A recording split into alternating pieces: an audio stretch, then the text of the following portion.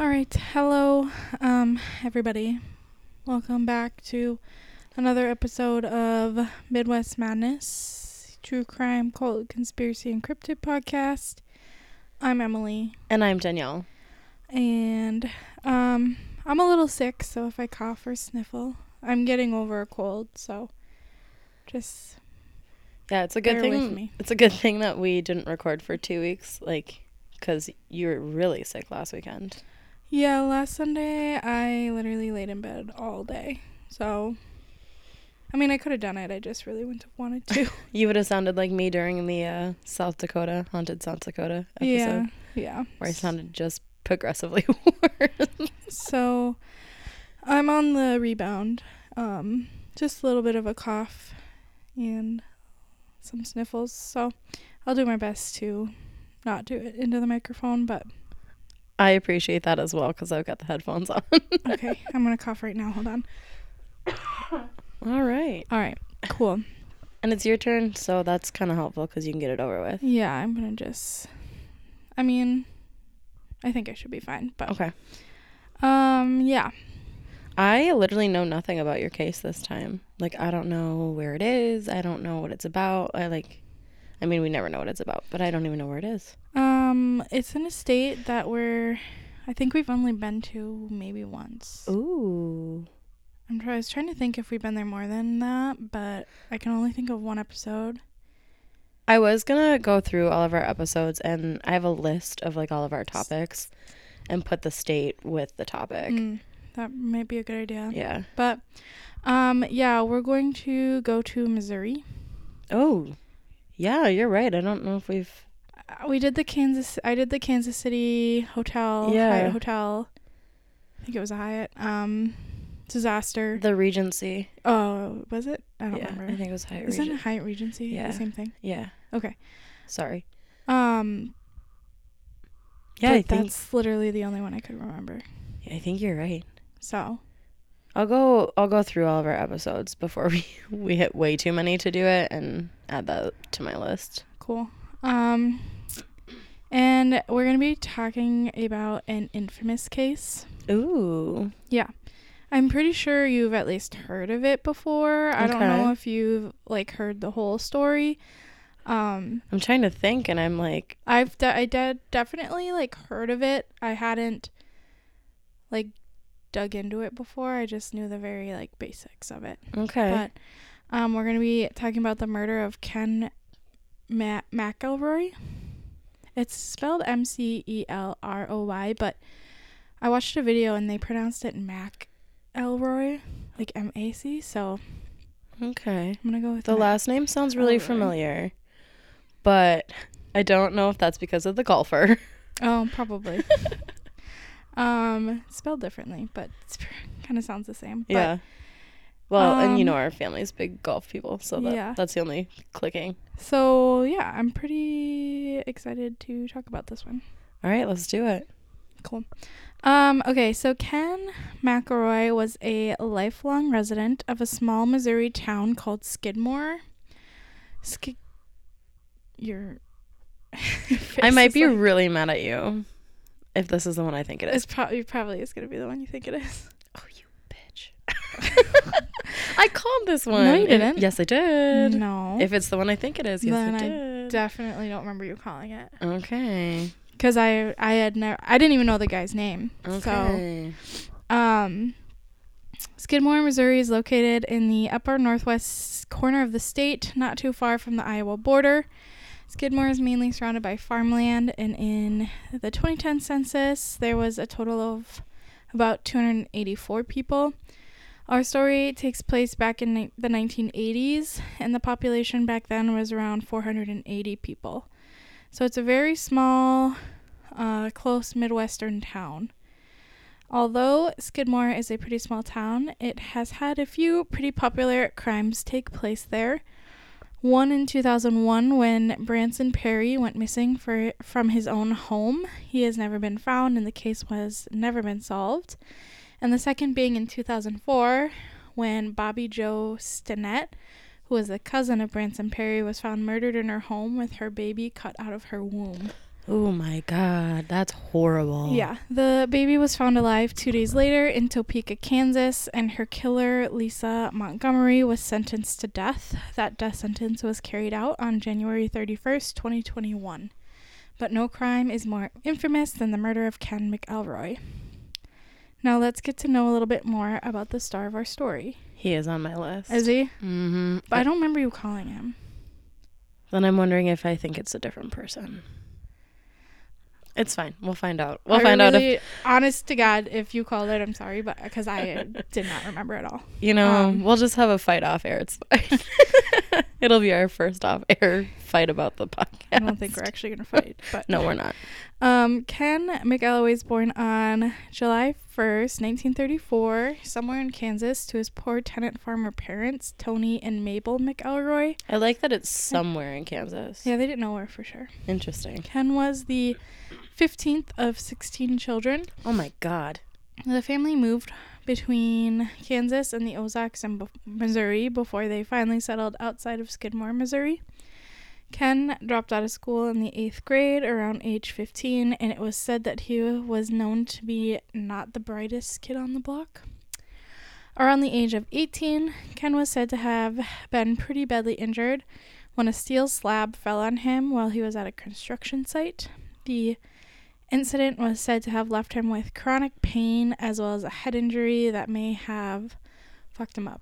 Yeah, you see that a lot, right? Yeah. After Ken left school and his injury... Wait. That doesn't even make sense. Don't you hate when you do that? You're like, wait a second. Yeah. I wrote this and it still doesn't make sense. After Ken left school and he had his injury, he turned to a life of crime. He first started off small, hunting and killing raccoons, stealing cattle and pigs, and small-time theft. In 2 decades, Ken was suspected of being involved with the theft of grain, gasoline, alcohol, antiques, and livestock. However, despite having over 21 charges brought against him over this period of time, Ken managed to have never been charged once. Or, not charged, but found guilty, I should say. Okay. Convicted. Yes. Some of the more serious charges that Ken faced over the years were assault and arson, and of the most serious, he was accused of child molestation and statutory rape. Ken was... I'm 99% sure it's the one that I think it is, but I don't want to ask because I don't want to ruin it. I think you probably know what it is. Ken I'll look on our Facebook chat. What? I'm looking on our Facebook chat. Did someone suggest this one? one? No, between you and I. Oh, yeah, because Facebook chat? because I think I sent you a documentary about it, and you were like, "Oh yeah, I've heard this story before," and I was like, "I want to do it." Oh, weird. You guys, I'm getting receipts. To be honest, I've told you this before, but everything you send me, I don't really look at. Remember? I told you that before. But, yeah, but it wasn't. It was different. It wasn't pop culture. Well, it's because most of the time I've already seen what you've sent me. Because I'm on Facebook 90. See, here's the thing, you guys. I'm really nice, and when I see things that I think Emily will like, I send them to her. When she sees things that she thinks I'll like, she just doesn't. Well, yeah, I don't. All right, keep going. Okay. Keep going. So Ken was always represented by this big shot defense lawyer from Gallatin, Missouri, named Richard Gene McFadden. Richard was always able to get Ken off with some sort of legal loophole, but it also helped that Ken was known to intimidate witnesses that could have helped put him away.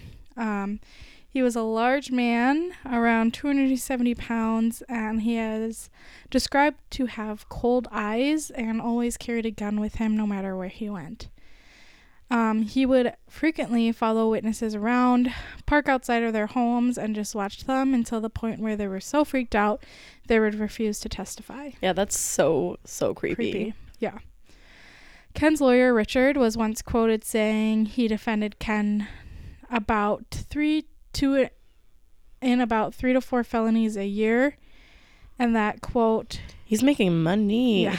Quote, best client I ever had. He was punctual, always said he didn't do it, paid in cash, and kept coming back, end quote. Oh my God. Yeah. In a book written about this story called In Broad Daylight, author Harry McLean always wondered how Ken was able to beat every single accusation that came against him. Harry is quoted saying, quote, "He didn't have a bank account, didn't have a social security number, he didn't read. How did this uneducated person, how is he able to outwit the criminal justice system for 20 years?" End quote. Good question. It is a good question. And this is absolutely the story that I thought it was. Is it? Yeah. Did you find it? No, I haven't. Apparently I send you a lot of stuff. See? But it's because I'm nice and I want you to see it. Okay. So Ken McElroy fathered 10 different children with 10 different women. Oh my God. His last wife, he married Trina McLeod when she was just 14 years old after raping her when she was just 12. Oh, yikes. What a douchebag. Yeah. When he found out she was pregnant at 14, he got her to drop out of school and move in with him and his current wife, Alice. He divorced Alice and married Trina to avoid statutory rape charges. Yeah, because that's a good reason to marry someone, you dickhead. This guy's just a shit. To get her parents to agree to the marriage, it is said that Ken intimidated them by burning down their house and killing the family dog. Just 16 days after the baby was born, both Trina and Alice escaped from Ken's home with the child and ran back to Trina's mom and stepdad's house to hide from Ken. But when Ken found out, he tracked them both down to Trina's family home, and he again burned it down and again shot the family dog. So he did this allegedly to the family 2 different times. Oh my God. Isn't that terrible? Yes. And then to not get charged for, or like because he's the convicted of scariest fucking asshole ever. It's just like crazy. I hate it. Based on Trina's story, Ken was indicted in June 1973 for the arson, assault, and statutory rape. He was arrested, booked, arraigned, and released on a $2,500 bail.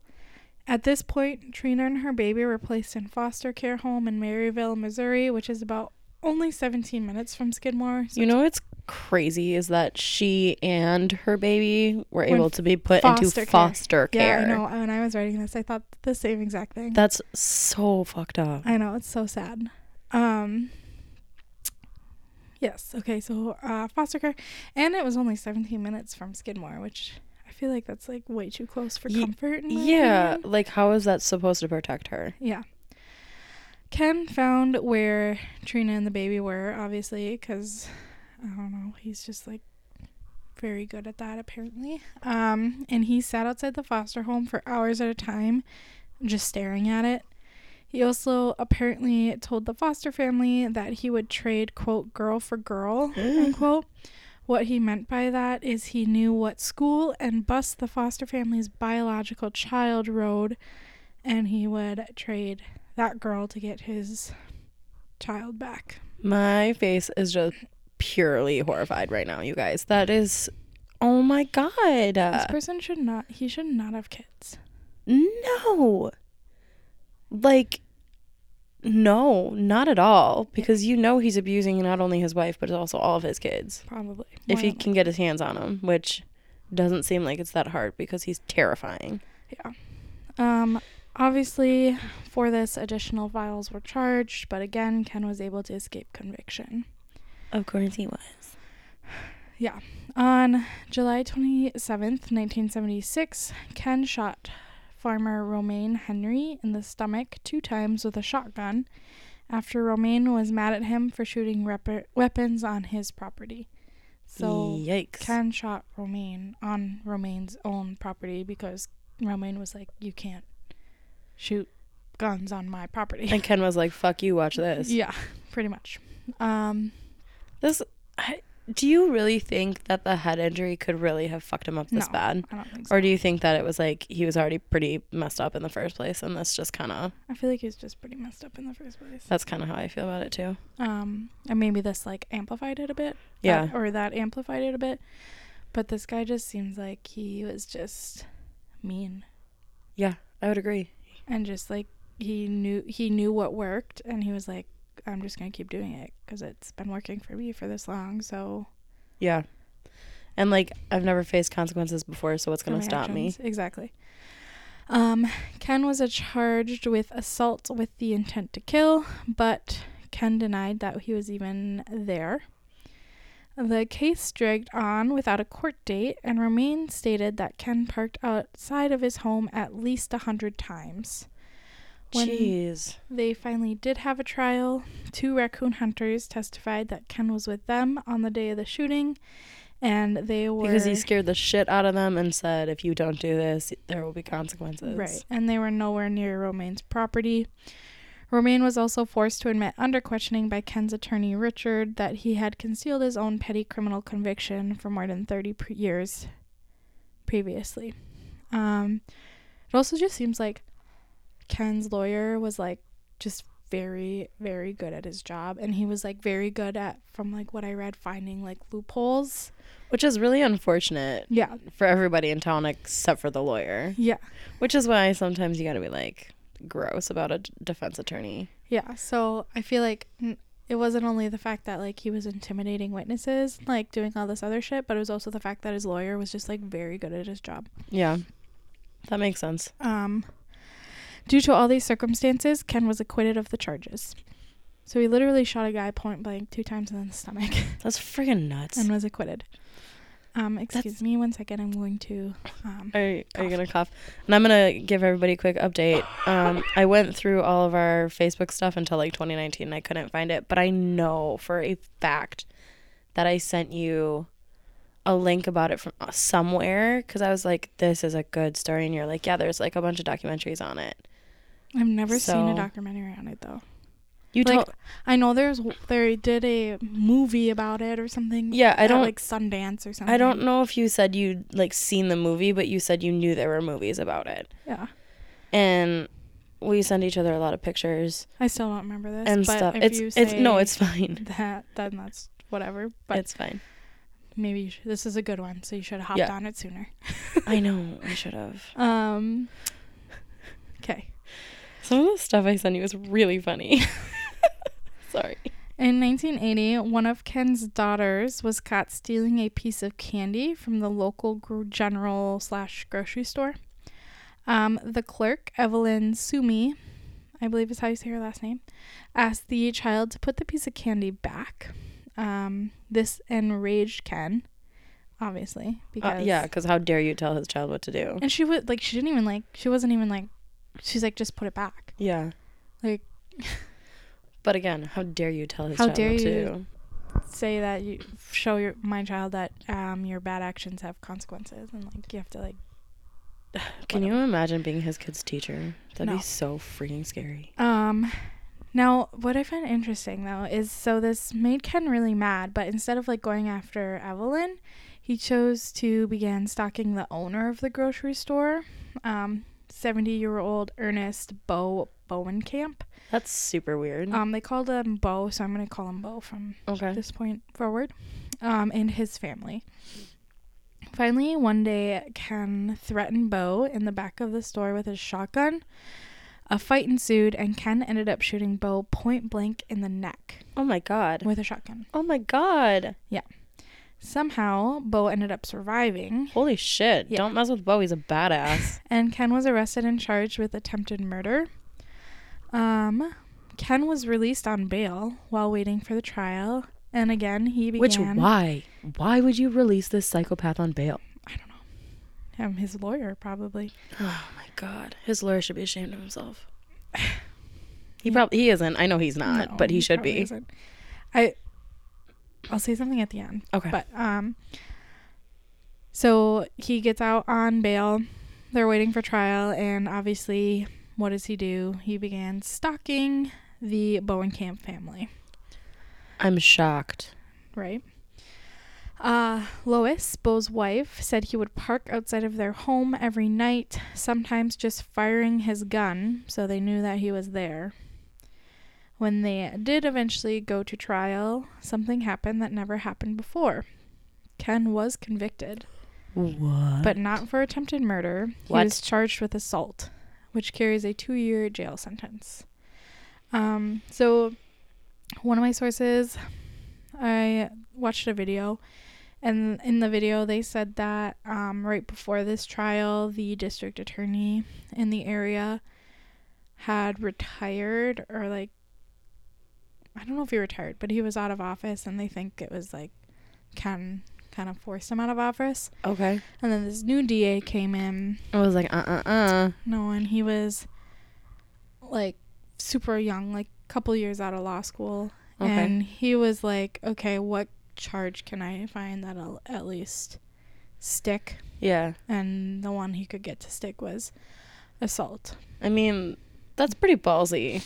Which is crazy because Good for him. He shot someone in the neck, but yeah, but I mean, at least there were consequences to his actions for the first time in his adult life. But this victory was short-lived. Great. Because Ken was released on bail pending his appeal of the conviction. Again, why are you letting this psychopath out on bail?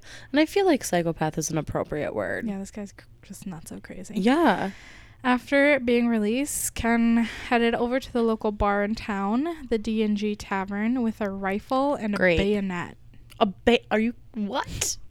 Where did he get a bayonet? I don't know. He began making graphic threats about what he wanted to do to Bo Bowenkamp, Shocking. who he had already tried to kill.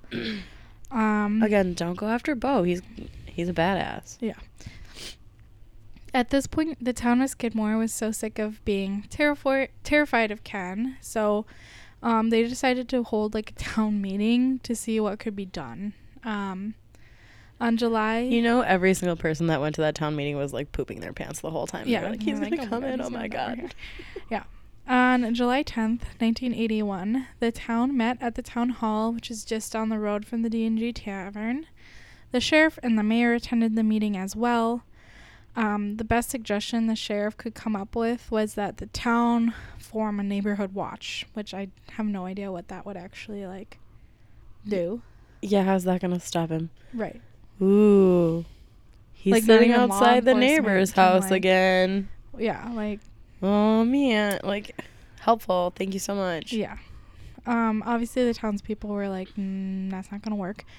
And they were pretty fed up at this point. They kind of felt like they were being abandoned by law enforcement, which I feel like they kind of are. That and the justice system. Yeah. Unfortunately, the meeting ended with no really like resolution. There was about 50 to 60 townspeople who attended the meeting. So they walked out of the town hall and they turned to walk towards the D&G Tavern. At the same time, Ken and his still wife, Trina. The 14-year-old. Yeah, I don't know how old she was at this point. Okay. But yeah. Had just finished up at the tavern for a morning drink. They just finished their morning drink, which is what you do in the morning. Well, and one of the last things that this man needs to be doing is drinking. Yeah. The two of them walked outside and got in Ken's pickup truck. That's when all of a sudden shots rang out. Ken was shot at multiple times from the back of his truck and was struck twice. His wife, Trina, dove out of the passenger side door and was not hit, so she was fine. Surprisingly, no one called an ambulance, and Ken died in his truck. I feel like you mean unsurprisingly, no one called an ambulance. Yeah. I was trying to be sarcastic, but I might not have portrayed that. Ken was hit with bullets from 2 different guns, although there were as many as 40 to 60 witnesses. None of them were able to name who had fired the shots. Oh, the irony. The only person who came forward to name a possible gunman was Trina herself. Oh. Okay, so Trina identified Del Clement, who was part owner of the D&G Tavern, as the shooter, but no one else backed up her story.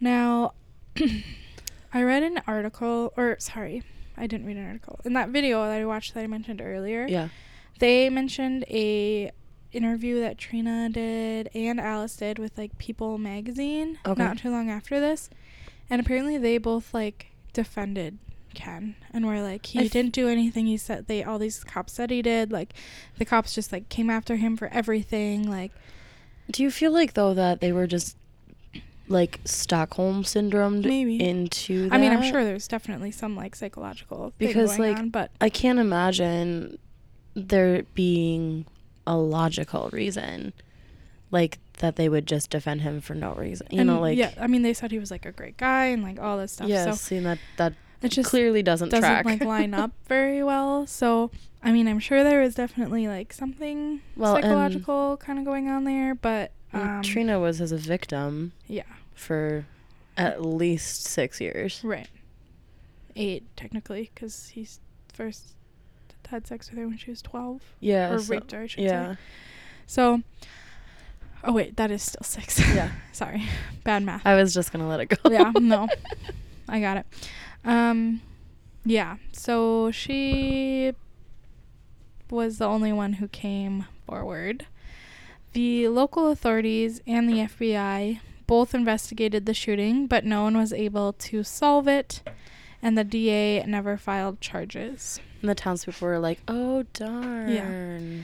On July 9th, 1984, Trina filed a $5 million wrongful death suit against the town of Skidmore, the county of Nottoway, Sheriff Danny Estes, and Steve Peters, the mayor of Skidmore, and then Del Clement as well. Okay. The case was settled out of court by all parties for $17,600, with no one admitting guilt.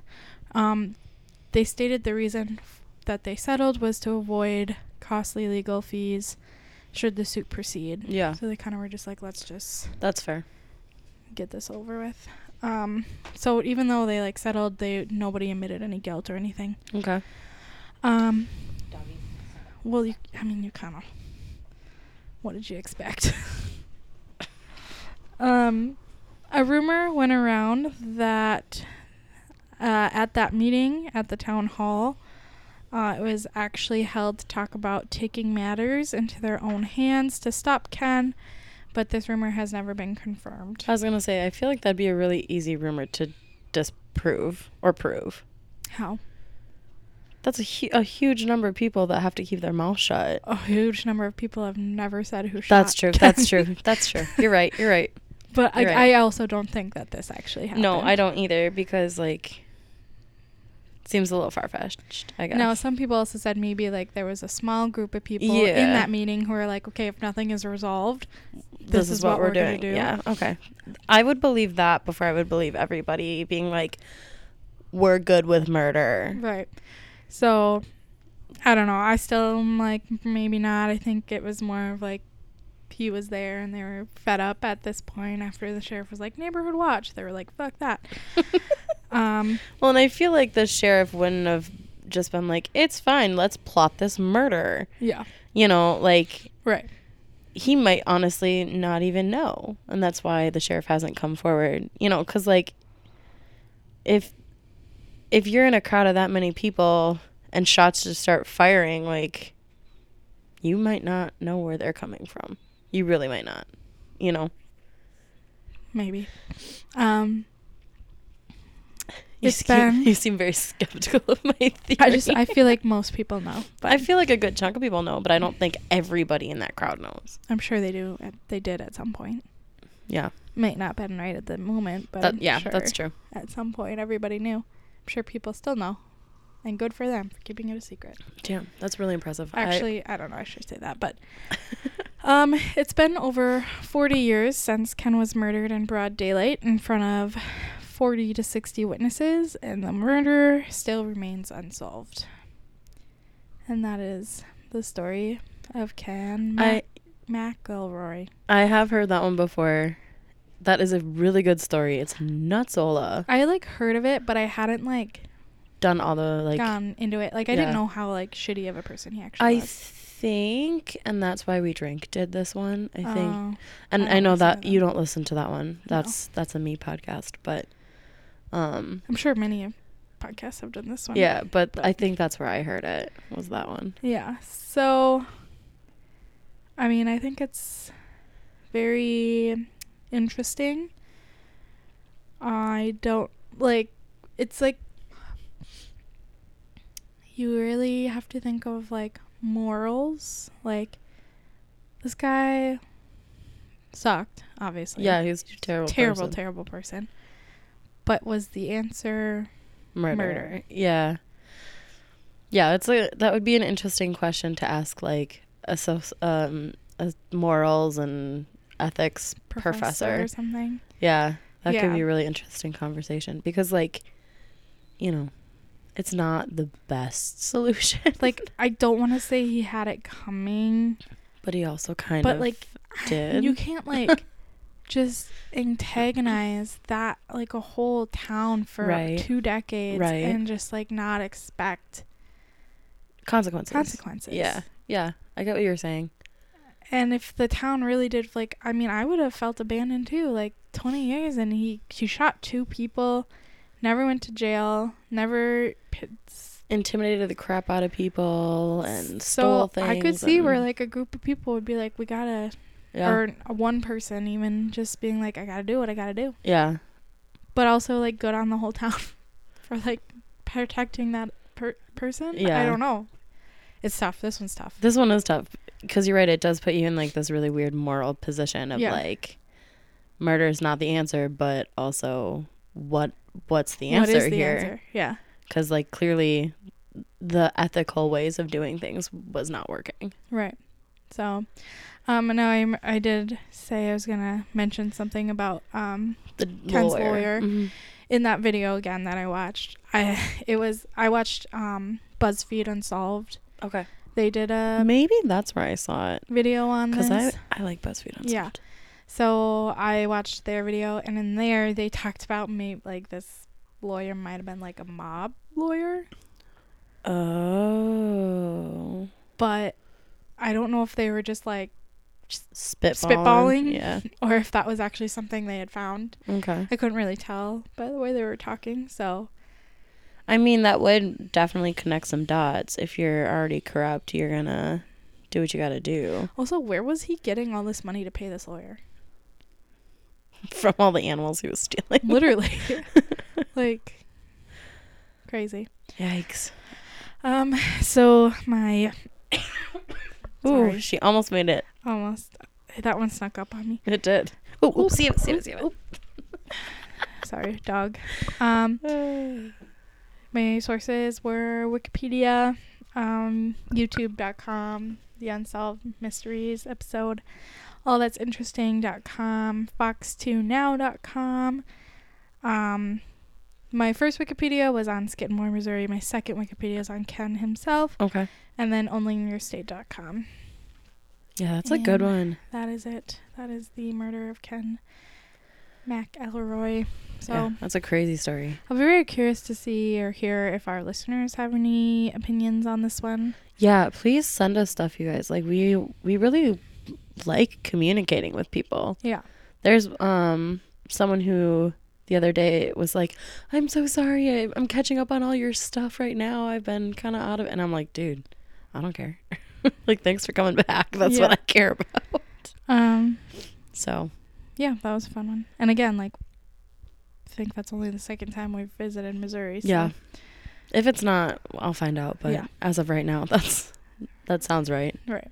Do you want to do social media? Okay, so our Instagram is MW Madness Podcast. Ugh. Our Facebook group is Midwest Madness Podcast. You do have to be accepted to join the group just to kind of keep randos out. And if you're new to the group, welcome, because we've had quite a few we have new people join. So. Yeah, so that's really cool. Thanks for joining us. And then our email is mwmadnesspodcast@gmail.com. And then I have been kind of like putzing around on Twitter a little bit.